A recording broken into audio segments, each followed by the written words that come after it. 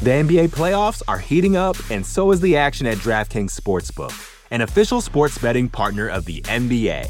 DraftKings brings you same-game parlays, live betting, odds boosts, and so much more.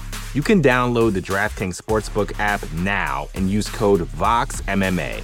That's code VOXMMA for new customers to get $150 in bonus bets when you bet just $5. Only on DraftKings. The crown is yours. Gambling problem? Call 1-800-GAMBLER. Or in West Virginia, visit 1-800-GAMBLER.net. In New York, call 877-8-HOPE-NY or text HOPE-NY 467-369. In Connecticut, help is available for problem gambling. Call 888-789-7777 or visit ccpg.org. Please play responsibly. On behalf of Boot Hill Casino and Resort in Kansas, 21 and over. Age varies by jurisdiction. Void in Ontario. Bonus bets expire 168 hours after issuance. See dkng.co/bball for eligibility and deposit restrictions, terms, and responsible gaming resources. You're listening to the Vox Media Podcast Network.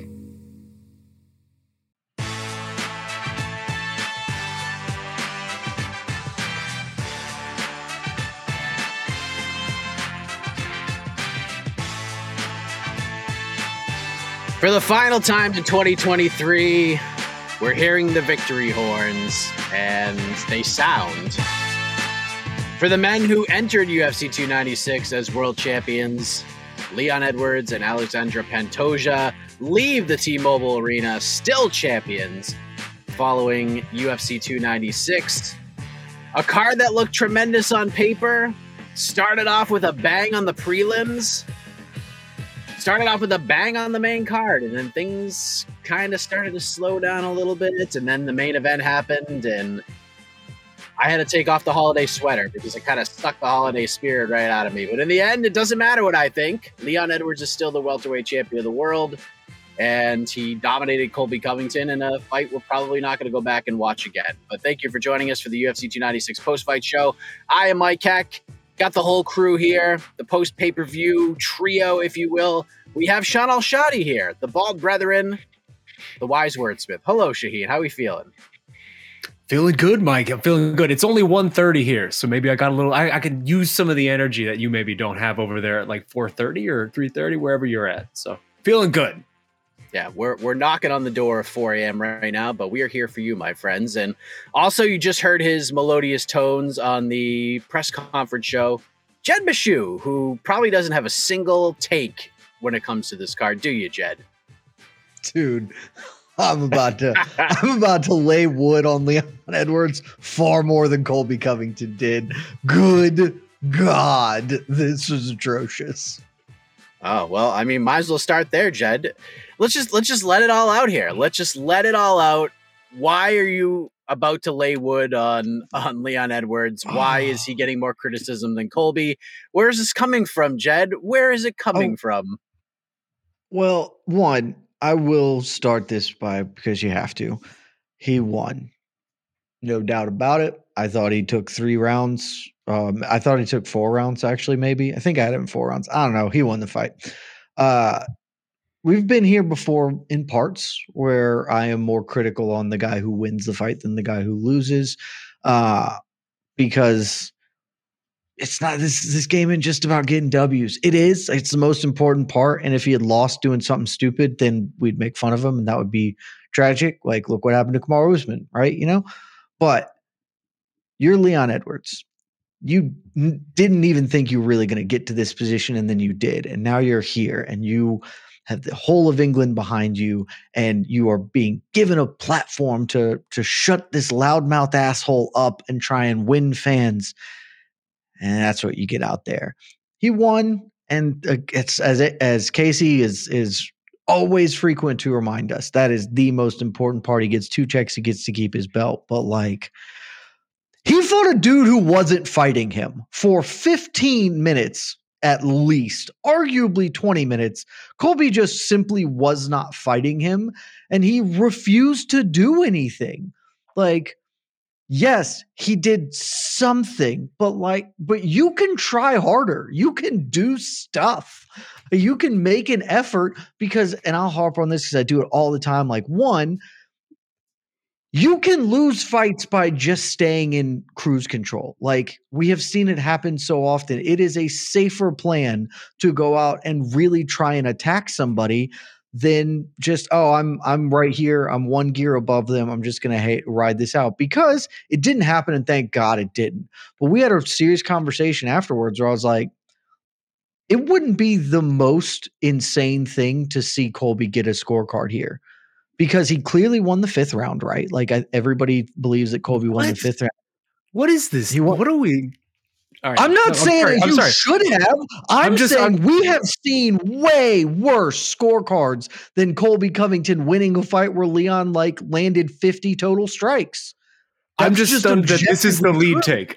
I'm just surprised this is the lead take away from this fight, but please continue. I didn't mean to interrupt. So no, the actual takeaway isn't even this. This is just, I'm more mad about this after the presser, because the actual takeaway is this man is committed to being boring, and I don't understand it.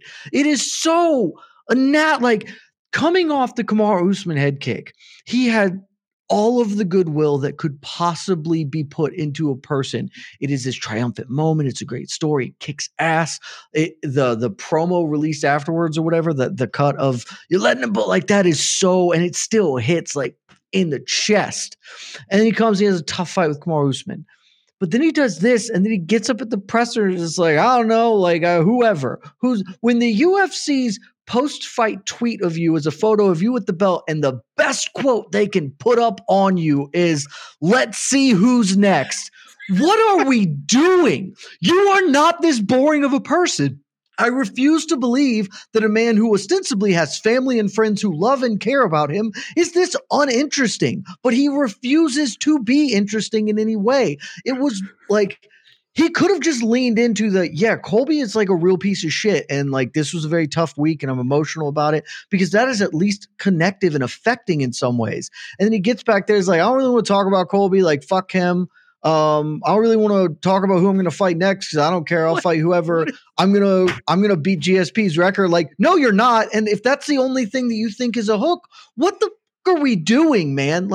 You have to know this. You have been in this game for too long to know that you can't be this boring. Just let the people in. Please, that presser was a nightmare to watch, and it makes me not want him to be champion, despite him being very good at fist fighting. Just give us something, man. You are not this boring. I refuse to believe it. Shaheen, please, your reaction to what you just heard.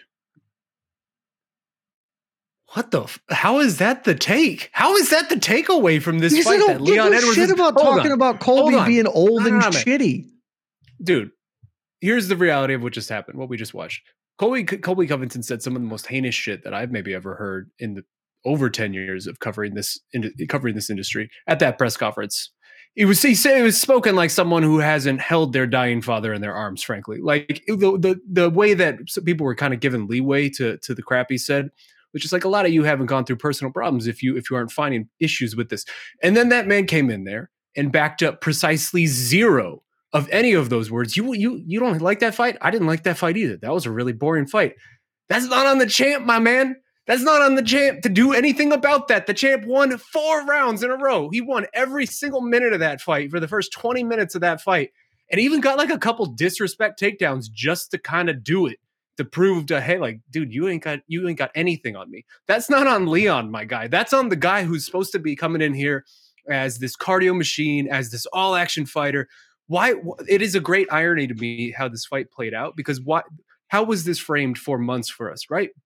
Back in March, when Leon defended the title against Kamaru Usman, we were told that Colby Covington deserves the title fight. When Dana White sort of laid the seeds of what 2023 is going to look like for this division, it was very much in the way of, well, Colby Covington deserves this, and you all understand that.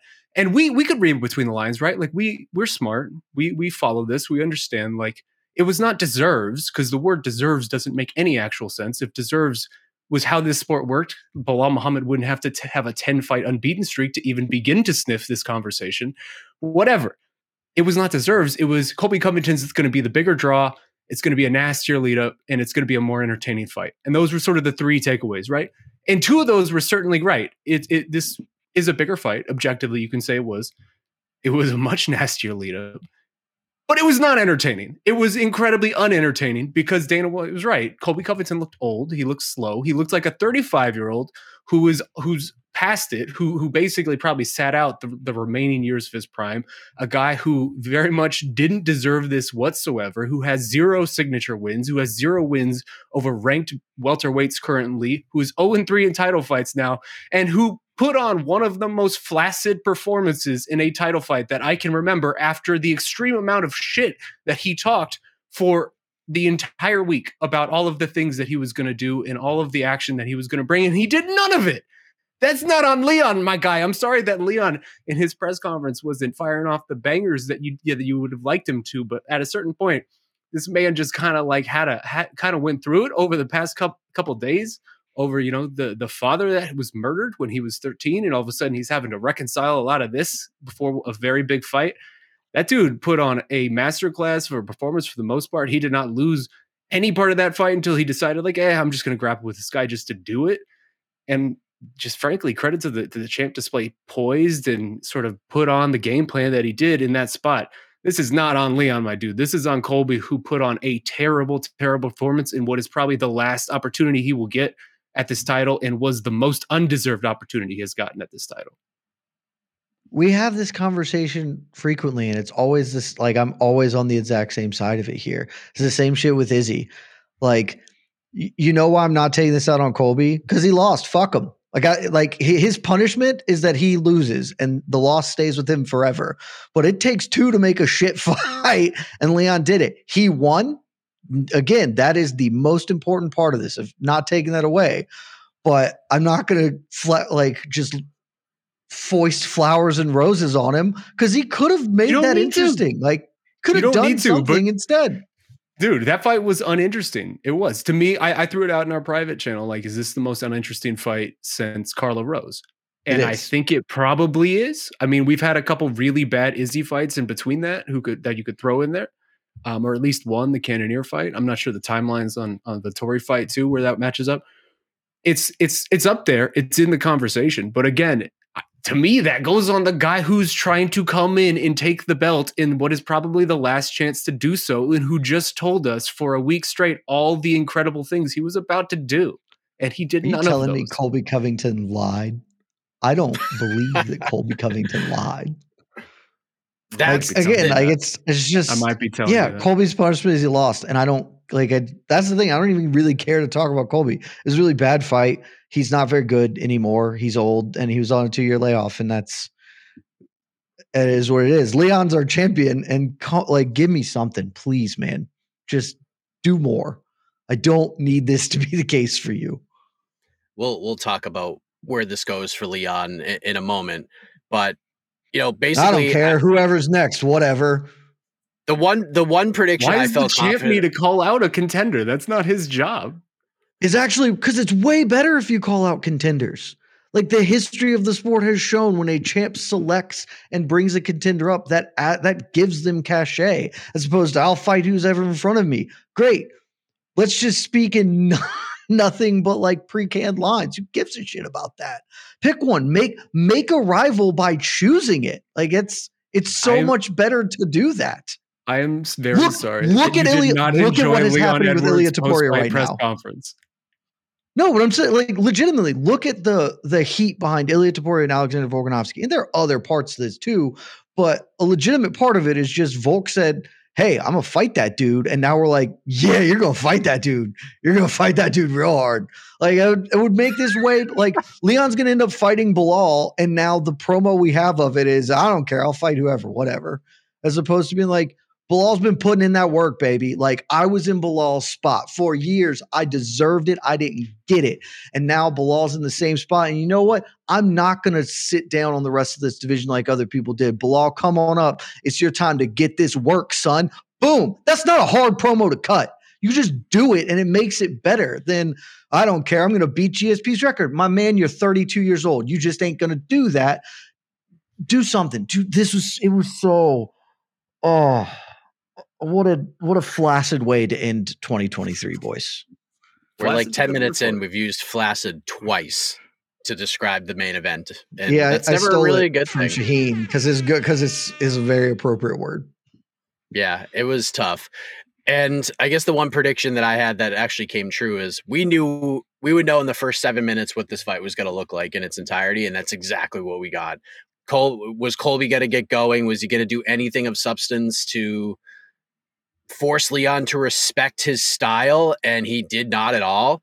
And you guys brought Shaheen in particular, you brought up the Israel Adesanya Jared Cannonier fight. And this is exactly what that reminded me of, because Leon was preparing for a version of Colby that said a lot of things, that said, I'm going to do this and I'm going to do this. And then he did none of it. And he basically handed Leon the title back on a silver platter because of this performance. He basically gave Leon the easiest possible fight he could have. Everything Leon would have possibly drawn up for a dream scenario here, he got in spades. He got a clear, easy path to victory. I was a little surprised, Shaheen, that heading in after the fourth round, I was just like, all right, maybe now his corner is telling him, hey, you know what? You fought great. You fought patience. You stayed within yourself. It's round 5. Go kill this dude. Like, just go put him out. He ain't going to hurt you. He's got nothing for you. Just go put him out of his misery right now. And then he just kind of took the round off and survived and won. And yes, that's the most important thing. But I mean, how do we grade Leon's performance? And yeah, I'm with you. I don't blame Leon wholeheartedly for this, but it does take two to tango. This is all Colby, and he basically handed Leon a win. But how do you grade Leon's performance? And are you surprised that he came out in the 5th round and didn't kind of put pedal to the metal and put this dude behind him, like, legitimately for good? I mean, it was a C. It was a C because he did what he needed to do to get the win, right? Like, we don't need to sugarcoat it and act like this was some spectacular performance. It wasn't, but it was a thorough, like, dominant performance, just in the spectrum of he won pretty much every minute of that fight until he decided that, hey, I'm just going to try to do this thing that may or may not work in the 5th round. I don't know. It was a C, and it's fine because that's who Leon Edwards is. Like, the Kamaru Usman head kick, for the most part, kind of threw everybody off the scent of who Leon is. Like, this is who this guy has been for a long time, right? He is a very technical, very sharp, all around just badass, but who for the most part is kind of like a point fighter, and kind of like this guy who will just will his way to decision wins that are not memorable, and you're not going to go back and rewatch him at UFC Fight Pass. Like, this is just kind of who he is. And maybe some people forgot that because the head kick was so spectacular. And even the rematch wasn't like that great of a fight, right? Like, somebody please correct me if I'm wrong and jump in here if I'm wrong, but like, this is just who Leon is. So it was another Leon Edwards fight. He's not the one who's in the last title opportunity that he's probably ever going to get, and by far the most undeserving one. Like, he's not the one with the onus on him to try to do everything in his power to change the course of his life.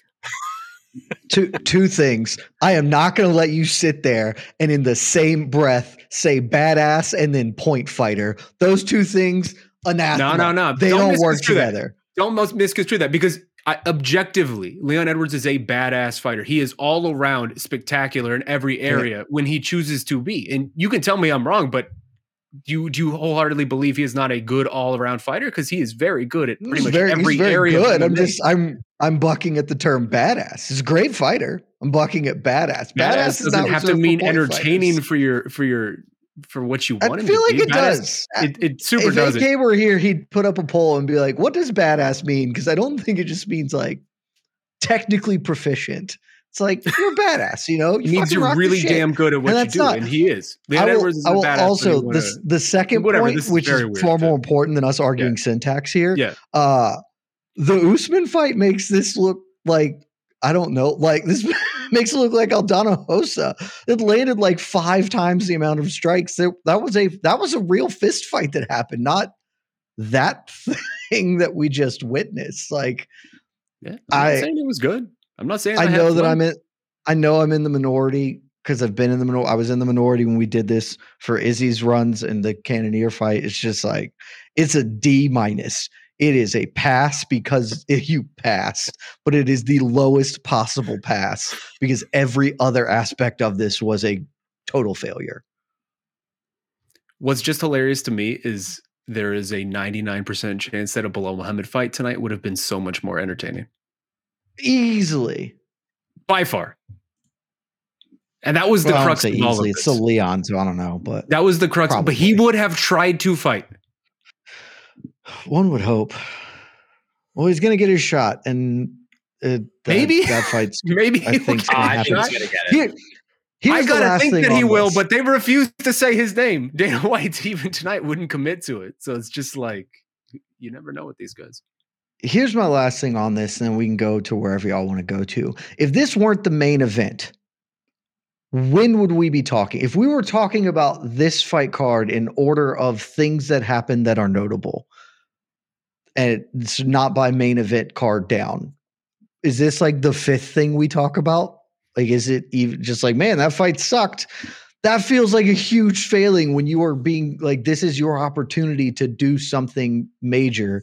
And instead it's just like, it'd be better if we just forgot about this happening. I think it would probably be like the 7th or 8th. It depends if we're including Sean Strickland versus DDP, which is probably the best fight of the night.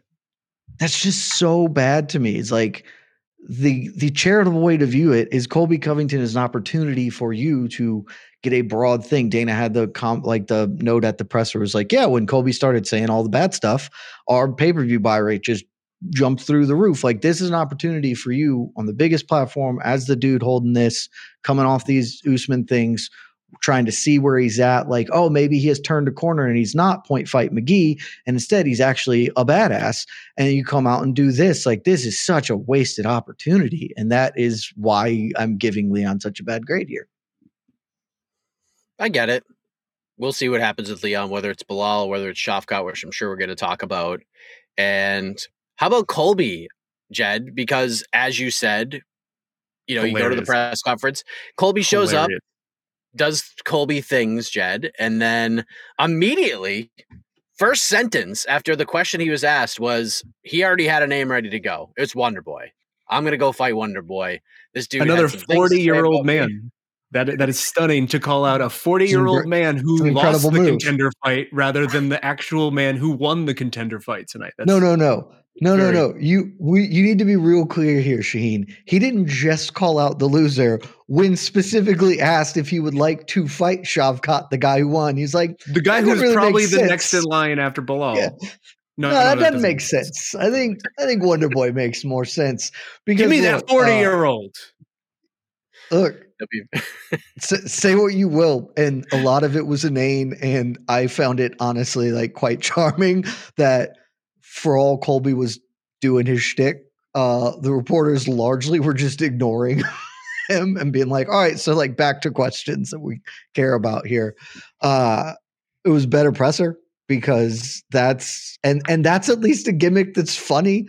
Like, this man is living the bit of what was the entire conversation around me from MMA, energies. It was like, oh, I've one win over a currently employed fighter. It's RDA, who's a lightweight and was kind of old when I faced him. And all the other dudes I've beaten were past their sell-by dates. Now that I lost to a guy who's not old, I would like to call out a guy who's old and also a historically good matchup for me. Like, that's good prize fighting is all that is. Oh, shouts to him. Live the gimmick. Well done. Gimmick, right? Dude, this is great. And that's probably what he'll get. He'll probably get that fight. And it'll happen, and then we'll move on from it. I mean, I just don't know. There's just nothing to say about this fight anymore. Like, there really isn't. It just wasn't good. I think Colby looked, outside of like obviously bad, I think it was pretty clear to me that Colby Covington is old. I think ring rust probably played a role. I'm still not like, it still wouldn't shock me if it came out that he had an injury that he came into this fight and was sort of like trying to work around and hide it because it kind of the way he fought, but I'm willing to believe it was just ring rust. But even when he started going, he just looked old because he is old. He's 35 or whatever, about to be 36. So yeah, he is now past his sell-by date as well. So it's at least a little better with the Wonder Boy call out there, at least a little more on the same plane. I mean, that's the main event, I guess. I mean, boy, has everything broken super well for Bilal Muhammad. Like 2 months ago, I'm like, there's no way he's getting a title shot based on how this all plays out. And just each domino has continued to fall every single way. I think he does end up getting it, especially if they end up going to Manchester or whatever, which I wouldn't be shocked if they did that. Even Leon said it, put me and Tom on a card, and then it doesn't matter. Like, Leon could be boring old Leon, as you say, Jed, all he wants, but in Manchester, he's a hero, and the crowd is going to go bananas for him and Aspinall. And at that point, it doesn't even matter who he fights on that card. So can we just have Shavkat be the champion? Not that it would be that much better, but I don't. Oh God, what is welterweight even? What is this weight class even? I mean, I'll tell you what welterweight is. We're all just waiting for the man who's going to take that title because realistically, this is Shavkat's belt, and we're all just waiting for it. It is, but it's not like Shavkat's particularly a hitter with a mic in front of him. Casey and I were talking about this off air, and it's like, here's the thing: you could absolutely convince me that Shavkat is a legitimately boring person. Like how little he speaks, it makes me think that like, oh, he might just be one of those dudes who is just super simple, just has like a very few things. Like he would not have great interpersonal skills in any capacity. He's just doing his thing. I got tolerance for that. I'm really confident that Leon would be like a nice dude to have a beer with, who has thoughts on stuff and can be interesting. But as soon as like it becomes important for him to be interesting, he's like, no, I'm good. I would like to say the lamest thing possible at all points in time. And that is, you are in the wrong profession, my man. You've got to find a way to connect with fans, because I mean, he's clearly not. He's doing pretty okay for himself. Yeah. Is he? I mean, he's great. Yes, the answer is yes. He's great at the fighting. The answer is yes, because for 5 years of this man's life, he was told at every turn that the two best welterweights in the world were Kamaru Usman and Colby Covington, and that he didn't stand a freaking chance against either of them. And now he holds 3 wins combined over both of them, and he never has to fight either of them again. And when we talk about them in the historical conversations, we will bring up those wins and the fact that Leon Edwards had an actual title reign where there were title defenses. So yes, he is doing pretty okay. He's doing great at the fighting part. I'm really not convinced he's doing great at the prize part of this. I mean, he's gonna get guys that are gonna help him. I mean, Shavkat got one now. He's already gotten 3 guys. He's gotten 3 guys that have helped him.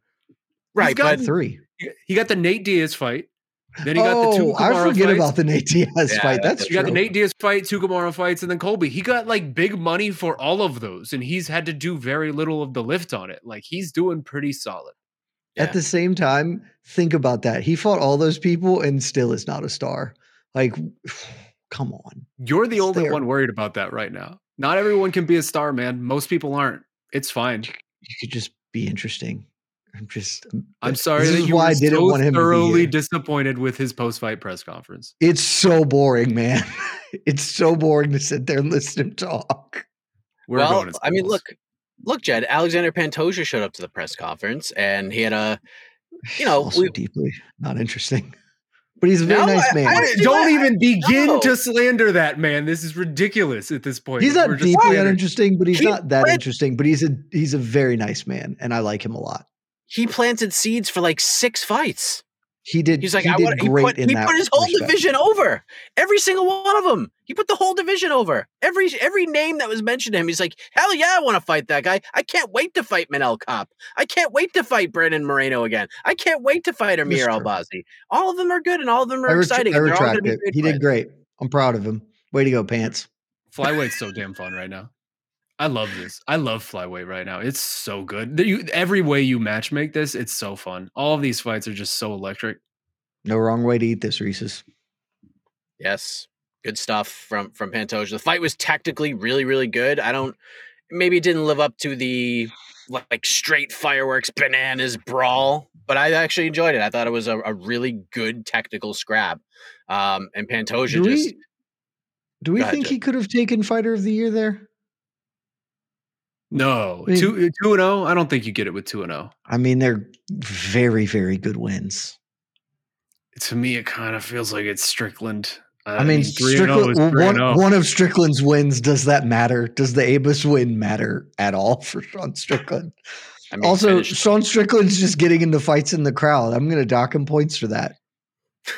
I mean, first of all, that's actually the best. We could do a really thorough technical breakdown of that whole thing, because if you just watch all the various videos, there is a lot of fun stuff going on during that whole Sean Strickland thing. it's interesting to say the least. If I could just do it, I'll give you a mean, quick top 3 right now. Because one, if you look at Bruce Buffer in the background, right after Sean jumps on him, his disappointed dad head shake is just, it's A+.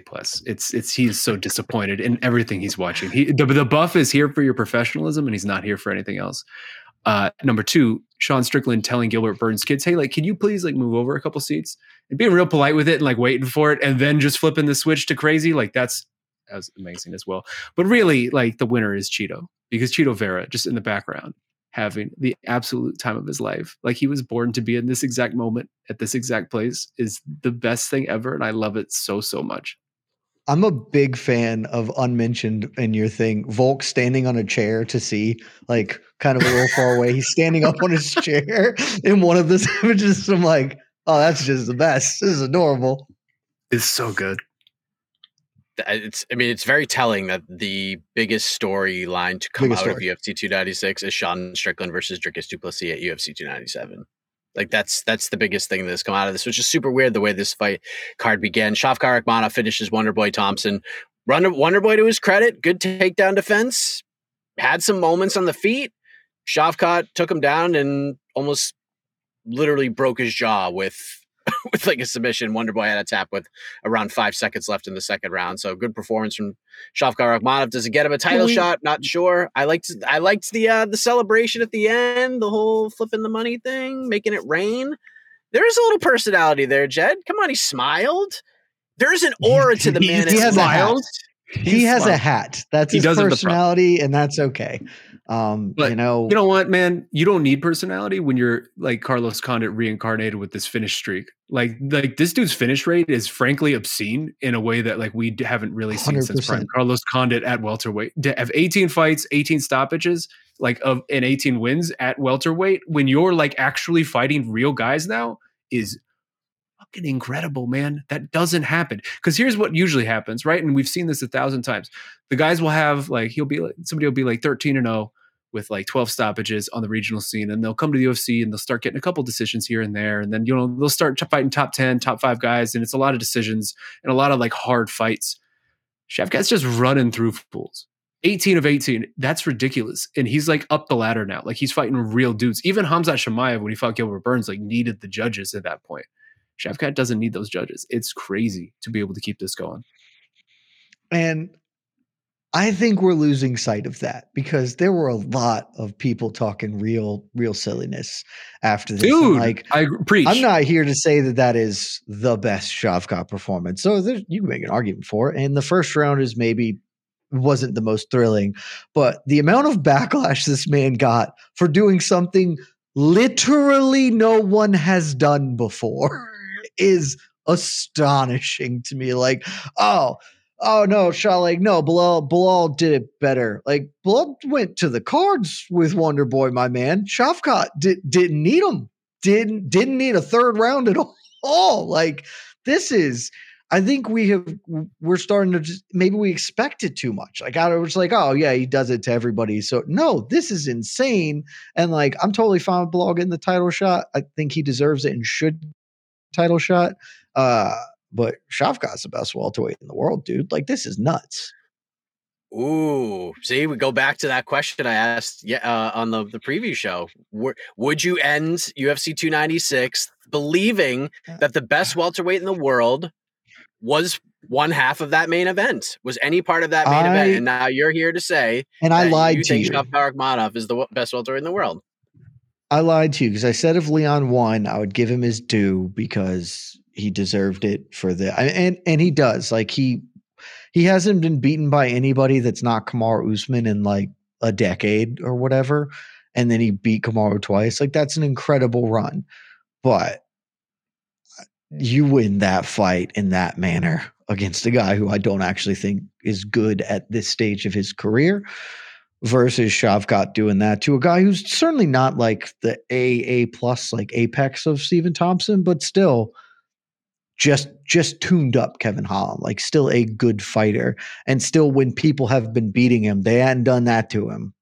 That's the best dude in the weight class, man. Like, I can't wait to see him get his day in court, but he's the best dude in the weight class. That's so disrespectful. There's a difference.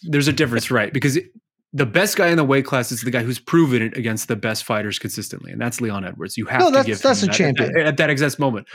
To say otherwise is speculation. If they book Shavkat versus Leon tomorrow, I'm picking Shavkat, and Shavkat will probably be the best in the weight class. But he has not proven it yet, so you cannot pronounce him as such.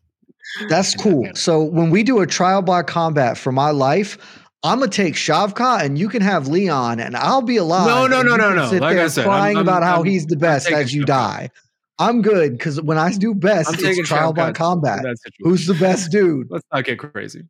Shavkat's the best dude, man. Like Leon is the champion, deserves to be the champion. The greatest. Sure, he's more accomplished, but if those two dudes settle up in a cage, I don't know. Pretty sure Shavkat's not going to win a tepid decision over Colby Covington. Pretty sure he's going to finish him because that's what the man does. My question to you is, what's the Shavkat fight? Because he's going to need one more. Like I would assume they're going to do this Bilal thing. So he's going to need one more, and it's probably going to be like a top 5 guy. And obviously Colby's not going to take that fight. So, because Colby would be the pick, right? Like that would be the obvious pick. You can't fight Burns, right? Well, Burns is booked now. He's fighting JDM in Miami. Oh, so they yeah, go ahead and book right. that fight. I think Shavkat just sits and waits. Now Luke doesn't have a fight, but they also train together, so it's going to be tough. Shavkat just sit and wait. Those. Yeah, that's kind of what I'm thinking. Weigh in as the backup. Sit and wait. Brady? You're next up. Maybe you do Brady. That'd be fine too. If the UFC wants to do it, I think that they could be fine holding him. Is Kamaru out of the question? No, I think actually you shouldn't do that, but I'd be fine with it because I think Shavkat will win it. If Kamaru wants a welterweight title shot, that is the way to get it, right? He's not going to get one as long as Leon. Are we really signing up for Leon Usman 4? No, but if Kamaru goes just goes fights really crazy, just go fight Robert Whitaker, man. Just do that, and that's fine. Whitaker and Costa are probably gonna. Yeah, that's what it's looking like right now. So, yeah, we'll see what happens. There's a couple of things I do want to touch on, and then we'll go to fan questions since it's almost 4:30 in the morning here on the East Coast. Talk about the good things that happened. Well, I'll start depending on your view. Yeah, and I'll start there because the main card kicked off with Josh Emmett versus Bryce Mitchell, and you wanted to talk about something that at least looked tepid for a little bit. There was if you watch the watch party, I even said, boy, do I want to give you some thrilling play-by-play, but literally nothing was happening between Josh Emmett and Bryce Mitchell. Strikes landed in that fight.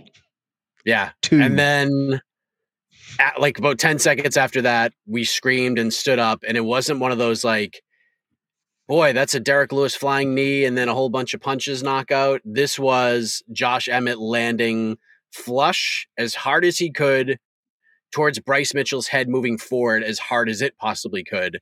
And the way that Bryce Mitchell hit the canvas and the way he just kind of stiffened up and the way that the camera went back as he was shaking, convulsing, all of that, that was one of the scariest knockouts I have ever seen.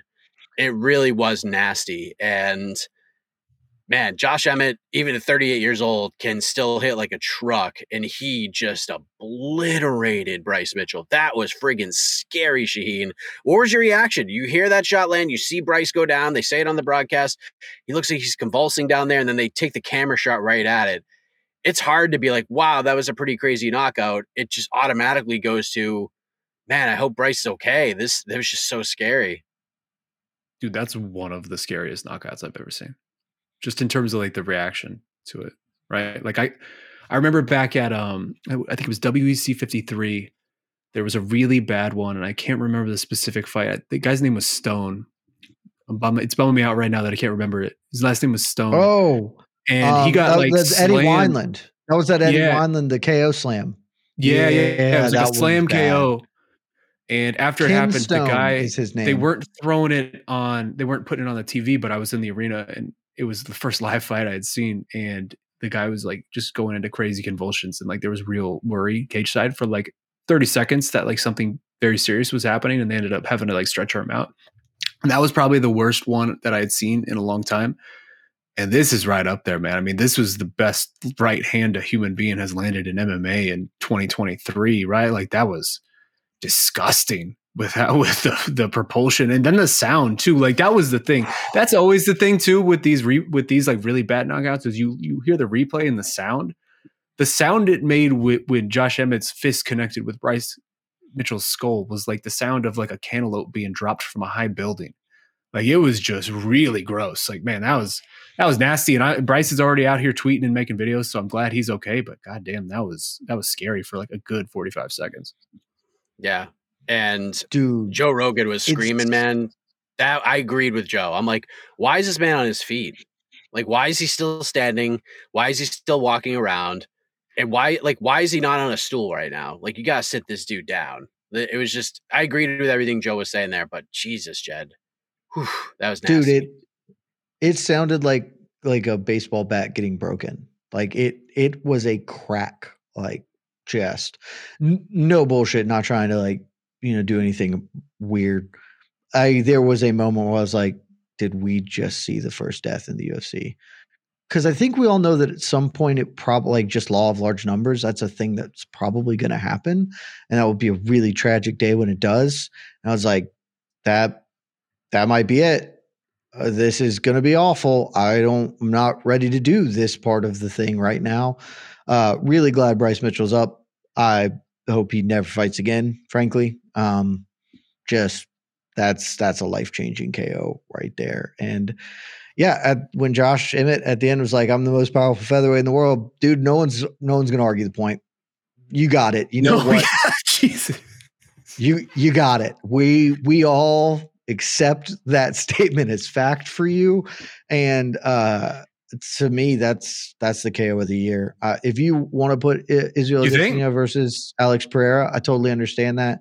What that means, etc. I totally get that. And it's a terrific KO. I have no issue with that being your one, but I don't. That's the KO of the year. I legitimately thought a man died. So that feels like it's the KO of the year. Well, so I'm interested you say that because we're about to do award season over the next couple of weeks here, and to me, there's three very obvious standouts for KO of the year. Right? It's Izzy, and then it's Robbie Lawler with the greatest retirement of all time, and then now it's Josh Emmett too, because you have to include this man in this conversation. And I don't know. I don't want to be feel good KO of the year. Like I don't want to be reactionary because I mean there's more that goes into these awards than just the highlight, right? It's the stakes, it's sort of the circumstances, and I think those other two certainly have more in that regard. For Izzy, that KO meant so much. For Robbie Lawler, again, greatest retirement of all time. We've never seen anybody go out quite like that. I'm not sure tonight. Like if I had to do my rankings tonight for KO of the year, I'm not sure the order of those three. And I think I'm going to need a couple of days to think about it and marinate in it, but I'm really not sure. Like you just proclaiming it right now is surprising to me. I'm really comfortable putting it ahead of Robbie Lawler's. I love Robbie Lawler's KO. It's going to make the list. That feels more like, like I said, the feel good moment of the year. Or like, we did the damn on Robbie Lawler and it was this awesome piece of it, but the aesthetics of that KO, there is no KO that has better aesthetics than Josh Emmett's right there. That is it. Now, like I said, I have zero issue you putting Izzy Pereira over that. That's A-okay because it's a very aesthetically great KO. It is a more meaningful KO, certainly. And, that part of it weighs more heavily on you. I'm fine. And maybe if I sit down and rethink about it, I'll settle back into Izzy, which is my front runner at the time. But, dude, it's bad. That's the second most aesthetically perfect KO I've ever seen other than the Francis uppercut, which is, I think, the most cleanliest, like, perfect punch that has ever landed in fighting. What a knockout it was. Scary, scary stuff. And the last thing I want to touch on before we go to the peep, Shaheen, I think you're the perfect guy to discuss this with. Tony Ferguson versus Paddy Pimblett. It happens. I don't know what you're talking about. It happened, Shaheen. Paddy Pimblett gets the victory. Unanimous decision. Was it the performance Paddy was set out to get? No. But a win is a win. He had the cornrows, long layoff. He just needed to get back in the win column. I thought he handled the post-fight very, very well. putting Tony over as a legend and everything that happened there. But Dana said, Tony, you got to be done. That's it. Like, I want to see him retire. I don't know if that's what's actually going to happen. But for moments, Tony looked like he was alive and ready to go. And then Patty just hurt him real bad in the first round. And that's kind of what's been the story of these Tony fights. He has moments. We think maybe this is where he starts to turn things around a little bit. And then a big moment changes the trajectory of a fight. And that's kind of what Patty did and goes on and wins the unanimous decision. So your reaction to Patty Pimblett's victory and Tony Ferguson's performance, and about as good as he could get in terms of the matchmaking at the moment. It was a worst case scenario, right? Like this was my least favorite booking from the UFC of 2023 from the moment it was first announced, for this very reason, because this was so predictable, because it was a worst case scenario for this fighter who was so meaningful to the history of this division, because he did just well enough and he is too tough for his own good that it's going to justify doing it again. And I know Dana White's out here saying like he wants him to retire, but that's not saying Tony Ferguson's going to retire. That's saying I want him to. That doesn't mean anything. Tony Ferguson's probably going to fight again because that's who Tony Ferguson is. And this is the BJ Penn thing. This is just BJ Penn all over again. And Saturday night was just BJ Penn all over again. It was a guy who was too tough for his own good, but actually had zero tools to realistically mount the fight back that he needed to. And now Tony Ferguson's out here tied with BJ Penn, the longest consecutive losing streak in UFC history. I dreaded this day. It was at a certain point, it was inevitable that it was going to come. Now it's here. It doesn't feel particularly good. And I think there's a very, very, very good chance that because of the way tonight played out, we're probably going to have a night at some point in the next 6 months where Tony Ferguson's the sole record holder for the worst record for like the most unfortunate record, I should say, in UFC history in terms of the losing streak. And I don't know what to say at this point. We've been here a bunch of times already over the last couple of years. Like I've written too many words. I've spoken too many diatribes about this, and I can't muster more at this point. Like, this is just sad. This sucks. It sucks more every time we see it. It sucks more every time we get random anecdotes like the one Chael Sonnen was pulling out on the broadcast Saturday, where like Tony Ferguson's father supposedly like pulled him aside and was expressing concern over this whole thing and talking about how this 39-year-old guy doesn't have a real head coach. Like, everything about this sucks. And this won't be the last time we have to have this discussion. And the legacy of who this guy was and what he meant to this division deserve better than for a whole entire generation of new fans to just know him as the way the generation before knew BJ Penn. Like, he's just this era's BJ Penn now, and that is really big bummer without the championships. Jed, what would you say? And I guess on the flip side, the whole talk about this fight, the big narrative was Patty can't gain anything from this. This is a quote unquote lose fight. Even Patty himself had been saying that. Did Patty gain anything here? Do you feel like this win is meaningful and pushes him to a new level in any way? Or like, what did Patty actually gain here with this win? He got to look good instead of, well, good's even relative. He didn't look great, frankly. He got to put some distance between him and the Jared Gord performance. That's it. Everything Sheen said, she nailed it.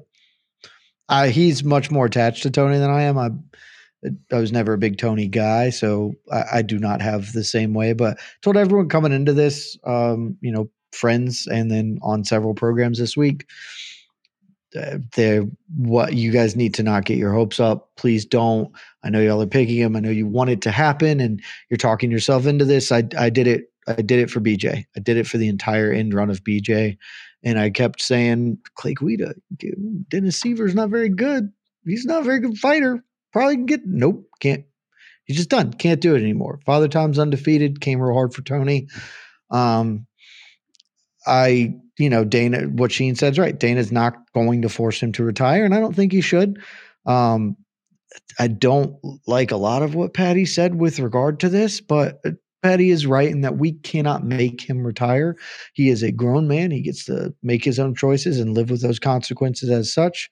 The UFC needs to stop offering him fights. If he would like to continue fighting, they should offer him his release and say that he can go ply his wares elsewhere.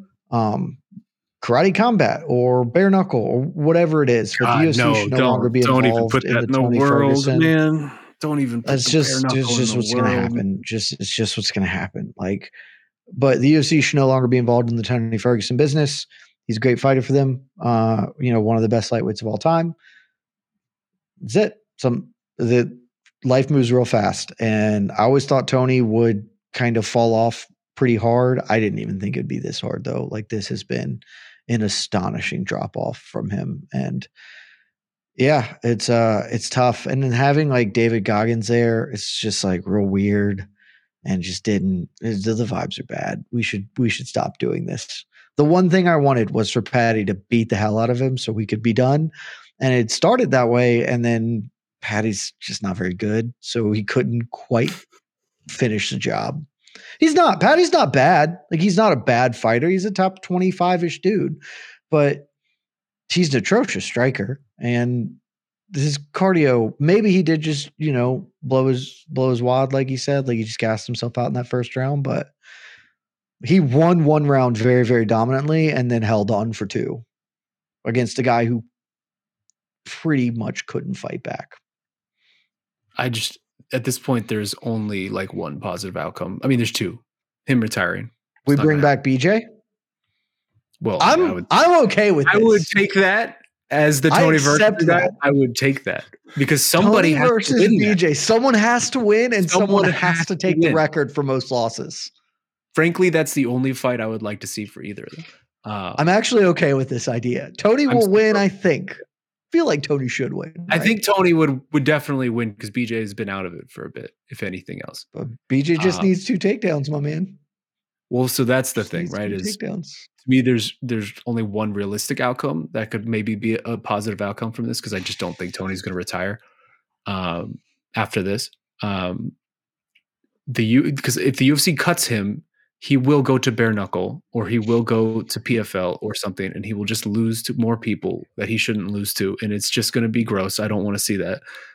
And he is to me at least, he is someone who is an important enough figure within this division and within a certain era of this sport that he deserves to go out with the package, the video package, and the week of everyone celebrating him and that sort of thing, the same way Robbie Lawler did.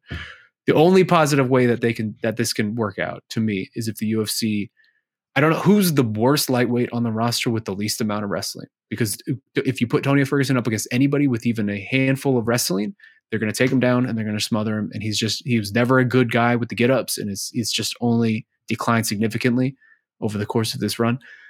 I don't know who this person would be. Maybe you sign someone from the regional circuit strictly for the point of like, hey, you're kind of coming in to lose to Tony Ferguson. And then you give him the week that Robbie Lawler had, essentially, of like, hey, this is your retirement week. We have packages prepared. We're talking about your career this whole time. We'll give it the whole spectacle, and maybe you can come out on some sort of magical moment with this guy getting like one on the back end. That is the only possible positive way that this works out. Maybe it's a UFC 300 setting or something like that. Again, just a big stage. Otherwise, this is painful, man. This hurts to watch. Shaheen, if he goes to bare knuckle, will you talk yourself into it? Or is this the fight that is finally killed you on it? I haven't talked myself. Are you sure? Because I saw your Slack messages today. Yeah, that's just being that's just hope. Around and trying to will something into existence that is not going to happen. I hated this with the moment it was booked. This was so obvious what was about to happen, and it happened exactly how I thought it was going to happen, man. And it's not going to get better. I am legitimately trying to find a name here for him, and I have maybe one that probably isn't, but like. I am Casey deep down Tapology. Interesting suggestion building into this one. Let Shaheen know what you're thinking. I'm trying to look for another one. Tony Ferguson versus Chase Hooper. Yeah, I know you said that earlier, and I think that might be the closest thing I. But Chase Hooper can grapple. I think Chase Hooper. Yeah, but Chase Hooper won't seriously concuss. Yeah, but he's very Ferguson, and it works for everybody. It works for the promotion. It works for Hooper. And I think it's a safe way for Ferguson to kind of, pass the torch You know what? in a sense. You know what? And it's in the UFC. It's not in some random promotion. It's in the No. UFC. Oh, go on. I volunteer as tribute. I will do it. I will lose the weight. I will meet. Are you sure you lose? I'm about 200 pounds right now. I will cut down to as low as I need to, like within reason. I can't get to like 155, but I can get low. Yeah, 170 easy. Easy. I haven't been 170 since I was like 13. So No, you're cutting weight. You can drop 15 pounds of water weight pretty simply. So you know what? Whatever it takes. I volunteer as tribute. I will do this because this man deserves to go out on a win. What a guy. Are There's- you sure you'd lose? Jed says. Oh my gosh. I was just joking around. I think he'd lose. Fairly sure I'm not 100% positive, but I'm like 99%. Dude, there's nobody. I am digging through the depths of Tapology. I'm like, nope. I mean, what about Jordan? Like, honestly, Jordan the best answer I have. Levitt. I was thinking Jordan who would Levitt. just beat Jordan Levitt. I don't even think maybe. Jordan Levitt's going to beat him, man. I think so? honestly think the Jordan best wins. chance Jordan he Levitt has a is Connor. wins. I don't know, man. Connor won't take him down, and maybe he can just take Connor down. Like, that's it. I got That's nothing actually not a else. bad one. No, because the thing is, if he won Connor tonight, will punch you hard. If he won tonight, he probably would have gotten Connor and Nate next. Yeah, And- but if Connor punches him hard but can't finish him because Tony is still real tough, we do know that Connor cannot fight after 7 minutes. Like, that's just not a thing he does very well. It's the only fight I can put together a real winning scenario for him in.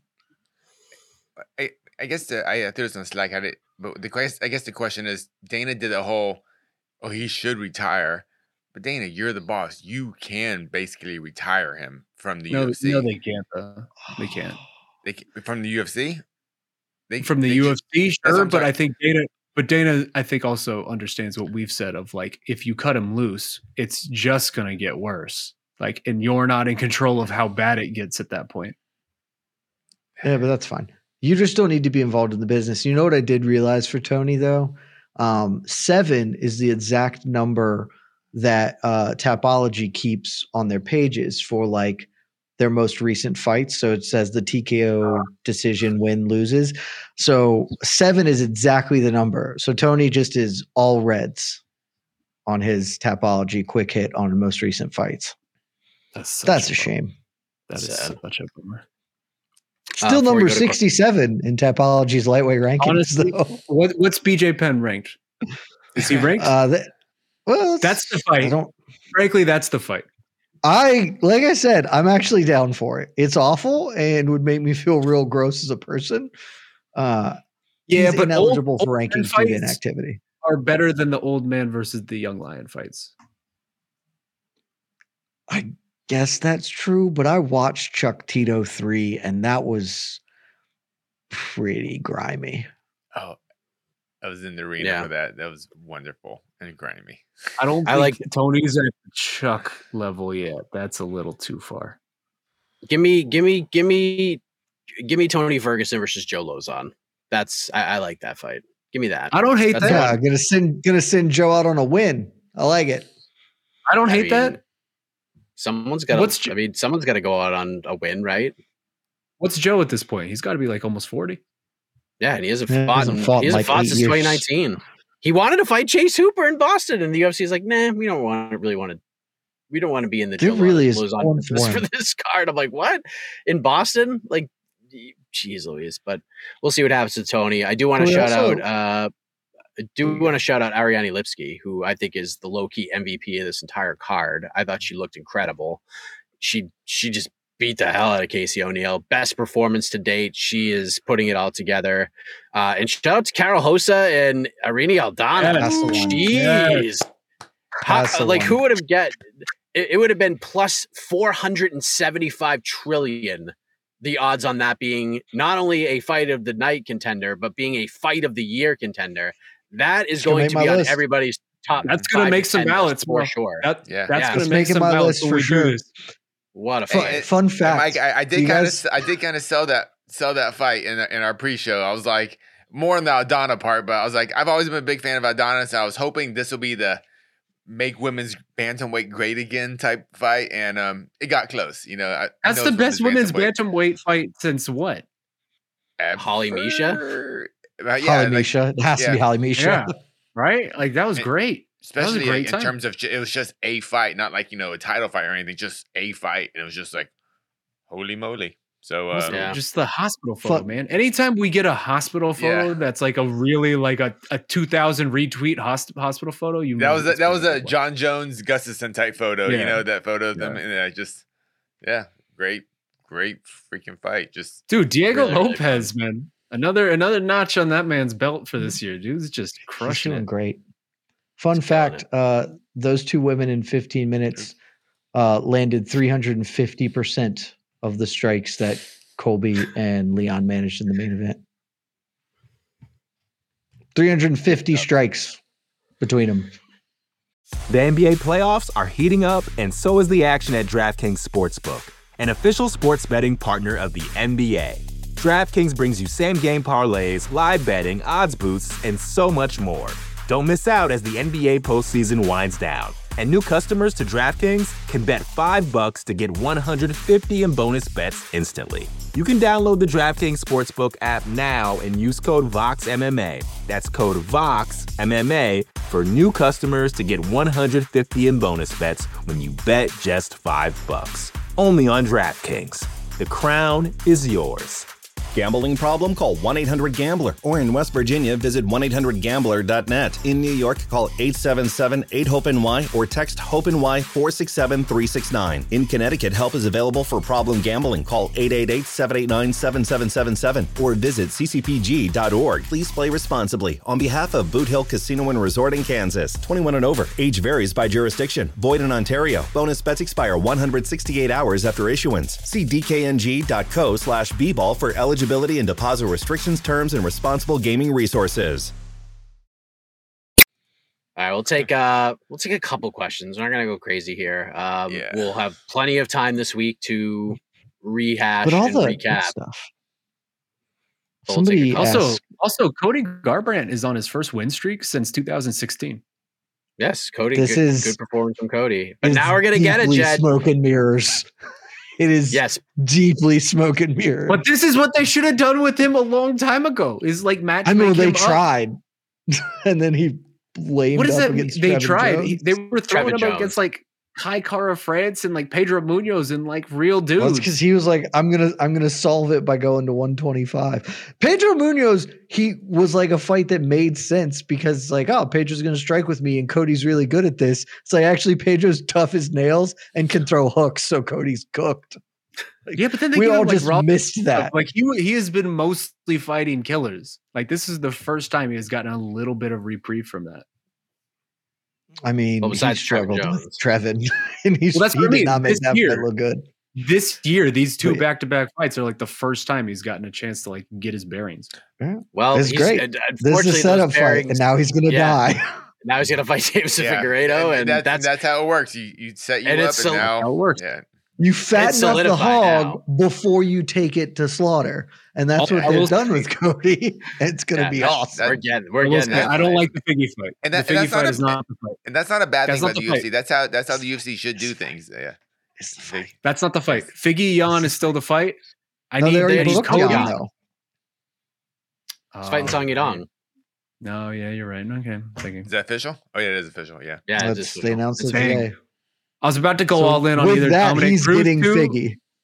I was about to say either Dominic Cruz 2 or Pedro Munoz 2. Both of those would be really fun. I could live with Cruz 2. Don't give him Pedro Munoz. Like Pedro will just do the exact same thing again. Yeah.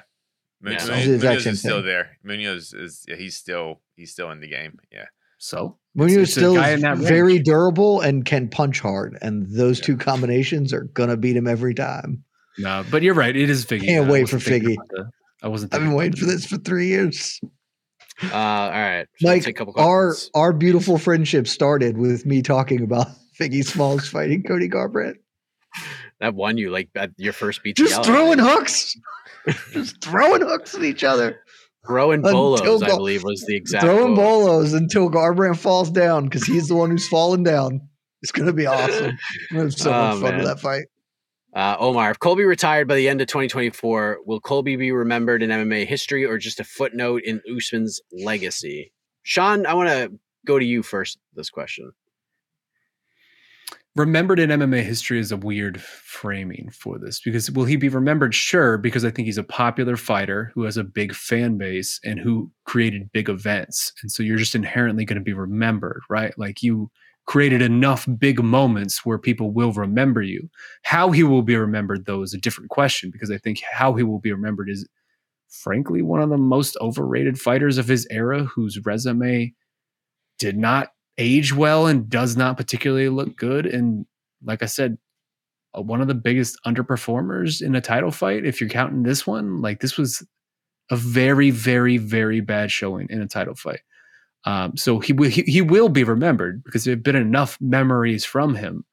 I don't know that he'll be remembered in the way that it felt like he probably would be a couple years ago when he was doing the Usman fights, and it felt like he was the obvious next in line, like in this division.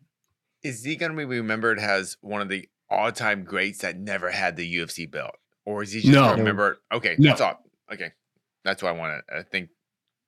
Okay, so I think he'll be more remembered for going all in politics into the sport, and an exciting fighter too.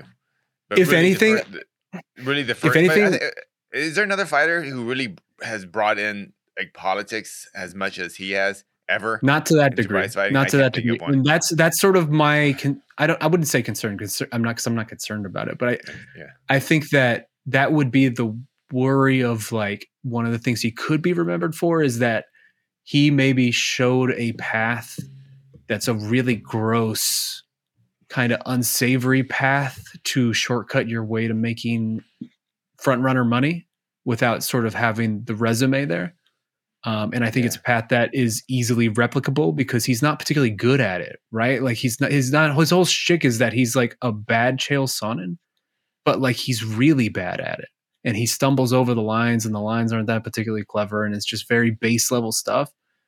And so I think if there's no humor to it, if I'm a fighter coming up who maybe doesn't have the most entertaining style, and I'm seeing the level of attention and money that Colby's able to make, that's certainly a choice now of, like, he opens your eyes of, like, okay, that's a path that clearly works and hits with the fan base and hits some sort of niche. And if you're even remotely good at speaking and you're able to do that in a better way, you can probably monopolize on it a little better than he did. So that maybe is like a one way he could be remembered of, like, he certainly paved some sort of path that I don't know that we would want more of, but I guess some people would want more of. Yeah, he's not going to get remembered. And that's it. I actually have a ton more respect for what he did, because I think it was very smart. I think aligning himself with Donald Trump and the MAGA movement. Totally. It may not be to everyone's taste. And him doing bad Chael, I have less patience because it's not hard to do good Chael, because Chael had writers. You just get people that can make you do this better. But I think, like, aligning politically was really smart. It tapped him into a fan base that to some extent cares. They're not loyal, as we all heard them boo him directly after this. Like, they were very pro Colby until he offered that to them, and then they booed lustily at the end of that fight when he is feeding them. And they're booing him when he is feeding them the lines that they want, and they're still booing him because it's less about that, and he was very boring, and so they didn't like it. I think that was really smart. It was a very clever way for him to sort of find a way to make himself popular, and I got a lot of respect for that. But I was trying to figure out a comp, and this isn't exactly perfect, but he is Ricardo Arona. Does anyone talk about Ricardo Arona at all? I disagree with that bomb. I disagree with that take. When is the last time you had a conversation about Ricardo Arona? He had wins that at the time weren't bad. But what were the big memories that Ricardo Arona created? He had big wins. He got bombed. That's my point. Ricardo Arona didn't create any big wins. Colby has memories. Like the Masvidal thing was a giant event. The Usman series was giant events. Him chasing after Tyron for his whole beginning of the title run and calling out Tyron in the middle of the media day. I remember I was there. Those were giant things that happened, and those were memorable things that people who were there for that era will remember. Like Ricardo Arona did not have those. I think we will remember that stuff less because that stuff falls away from like memorable in-cage stuff a little more. And as time removes us, he won't be entirely forgotten because he was an interim champion and there are parts, but he has nothing in cage that jumps out. Like the Masvidal thing, I just think that's going to age gold. Yeah, dude, great fights.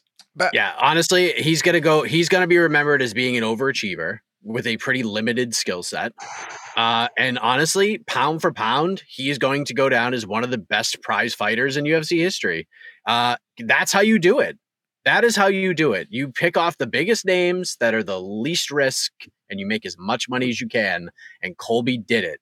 Like he is going to go. Is he going to go down as one of the all-time? Is he going to be a UFC Hall of Famer? Is he going to have his own plaque? No, but his fight with Kamaru Usman is going into the UFC Hall of Fame. The first one is going in. It's Dana White's favorite fight.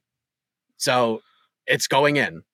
That fight's going in. So he will be remembered. He will be remembered. But he's also like a fighter. Like when they showed the Baba O'Reilly video montage, there's actually gonna be no Colby highlights in it, even though he doesn't have a single highlight. He doesn't have a single highlight. It was just I think it's very interesting. Yeah. I think his legacy. He's not gonna get a damn. Yeah. I'm just telling you right now, he's not getting a damn unless he gets really entertaining really fast. He's the one that really brought in the whatever you want to call the politicized society we have now. He brought it right in front of us in MMA and just like and didn't half-ass it. He just went all in, which I would give him credit on that. I guess he just went all in. Like I think like Michael Chandler kind of he puts his toe in the political spectrum publicly a little bit, even though him and Colby are pretty much the same person like politically, but Colby just goes all in on it. And I think that's his legacy, and yeah, and changing really prize fighting instant. I don't know, but I think he will be remembered as the dude Usman beat. Like when he gets remembered, it will be, oh yeah. I think in 15 years he's just gonna kind of be forgotten. Well, he's Kamaru's signature rival. Like I think you're right in that regard. Like that will be the in-cage part of it. That will be his sort of MMA legacy, as he's Kamaru's signature rival for whatever that era of the welterweight division was. He made Usman. He put Usman over the top with that first fight. When Usman finishing him, he made Usman that night. Like 1,000%. Usman was disliked. Usman was thoroughly disliked until that. He was the boring fighter until that fight, and then Usman was like, "Look at Usman doing the thing." He did the thing. Wish we could say the same for Leon. Oh wow! Full circle. I like it. Full circle. Leon did the thing with the head kick. That was enough. Leon has a signature highlight. Yeah, he already did his thing. Montage. This could have been another thing for Leon, but I think it's just going to be, it's a notch. It's just Leon has put me in. How many of GSP's title defenses? Ruby. How many of GSP's title defenses do we not even begin to remember because they were very uninteresting? DJ, well, you're not invited to the GSP Dam. That's fine. I didn't. Don't bring me that anyway, because I didn't want to rewatch most of those fights anyway. To be honest, how dare you? Hey, he's the GOAT. Yeah. All right, and I'm really starting to think DJ's the GOAT, guys. I know that's a ridiculous thing. It's like DJ could still be running shop in this freaking weight class right now. Dude, DJ's my GOAT. He is. He's my number one. I don't hate it. He's my GOAT. Dude, I mean, I get others. I think about it every time Joe Rogan, because Joe says a lot of stuff that I don't agree with, and I'm not even sure this is true. But every time flyweights are fighting, and he's just like, man, look at how technically freaking good these dudes are. And I'm like, yeah. And we all just are super pumped about John lording over a division full of people who suck ass, because light heavyweight is trash, man. Like flyweight rules, and it doesn't have the legacy of the lineage. Totally get it. And I understand that side of the argument, but I don't know. The more I watch, I'm just like, man, DJ might have just been the dude. I'm big on that. Yeah. DJ threw a man into the air and armbarred him on the way down. If that's not GOAT shit, I don't know. For a record, to like set the all-time record, that was his. Yeah, that's just he was cruising to 50-45 victory. He's like, you know what? Let's have a little fun. He rematched his biggest rival and sent him to the shadow realm. Like DJ King. Just king shit. And I guess quick question. Last question. Yeah, last one. Biggest winner / loser tonight. I mean, I think Strickland and biggest Duplessis. loser is Colby for sure. It feels like he, at least just tangibly, like Probably. within the space, it feels like he took a major hit. Like you would see a lot of people turning against him right now on social media, whether it's fighters or fans or whatever. Like it feels like this one was a very meaningful moment for him in a way, in like not a good way. So the fans aren't buying it. They're not buying that it was a corrupt judges and a conspiracy, and he really won the last 3 rounds. None of the fans are buying. Dude, he's not even buying it. I haven't looked any. I've looked at no social, so I don't really know how they. I don't know. The fans just booed him.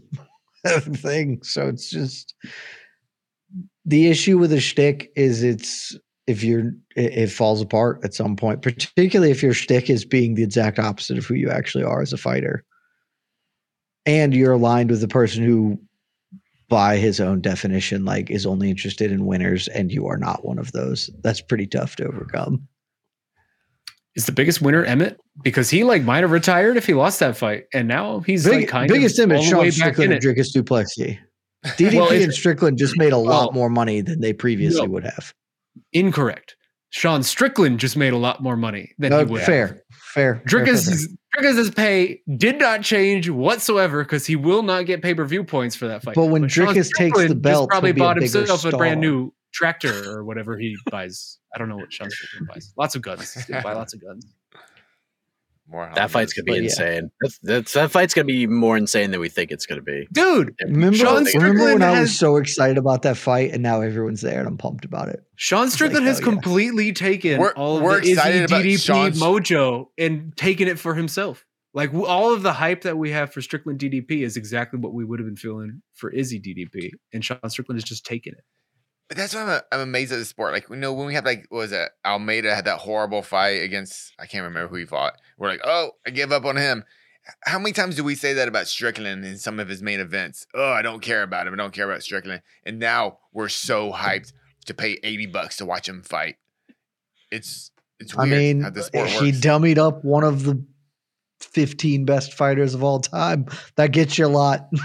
That just gets you a lot. He was the moan and groan. He was the moan and groan. He was the moan and groan Apex main event guy for 2 years. Yeah. It's like, oh God, it's a Sean Strickland main event. Now we're so hyped. And now Just- look at You're now so look. he's fighter of the year, isn't he? Fuck. He's probably- fighter. I was trying not to do it. He has to be.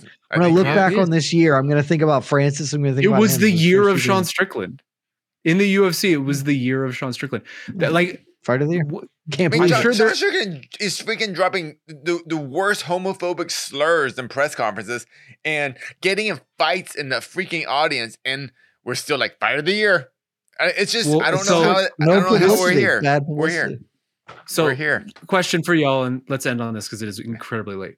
Sorry. Is Sean Strickland the most like? When's the last time we have a UFC champion that's this much of a loose cannon in every way? Where we don't know what he's going to Never. say, you don't know what he's going to do, you don't know what kind of performance he's going to put on. Like you put him in any situation whatsoever, and he is 10 out of 10 loose cannon. There's never been anyone remotely close to this. Truth.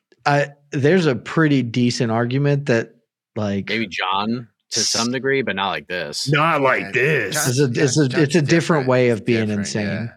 Yeah. Like I know We you're would saying, never have yeah. seen John You could leap extend this to lunge over other children to fight Daniel, like to fight No. Alexander Gustafsson in the crowd or What something. does Dude, we like? you can extend this to other sports. This is like Sean Strickland is the Mike Tyson zone. Bill Simmons' famous Mike Tyson zone of if a headline came out saying Sean Strickland did this, you would believe any headline. Sean Strickland is like in that, and he is the UFC middleweight champion. What headline would you not believe? You couldn't give me one. You couldn't give me Other than like Sean Strickland deeply respects all people and their value systems or whatever. Like that's it. Like it is entirely up in the air, which is really fun. If you just kind of set particular parts of a moral compass aside because like chaos is entertaining. It was legitimately funny. Chaos for him was to not be like, entertaining tonight because no, he's never been entertaining. Yeah, but it was legitimately.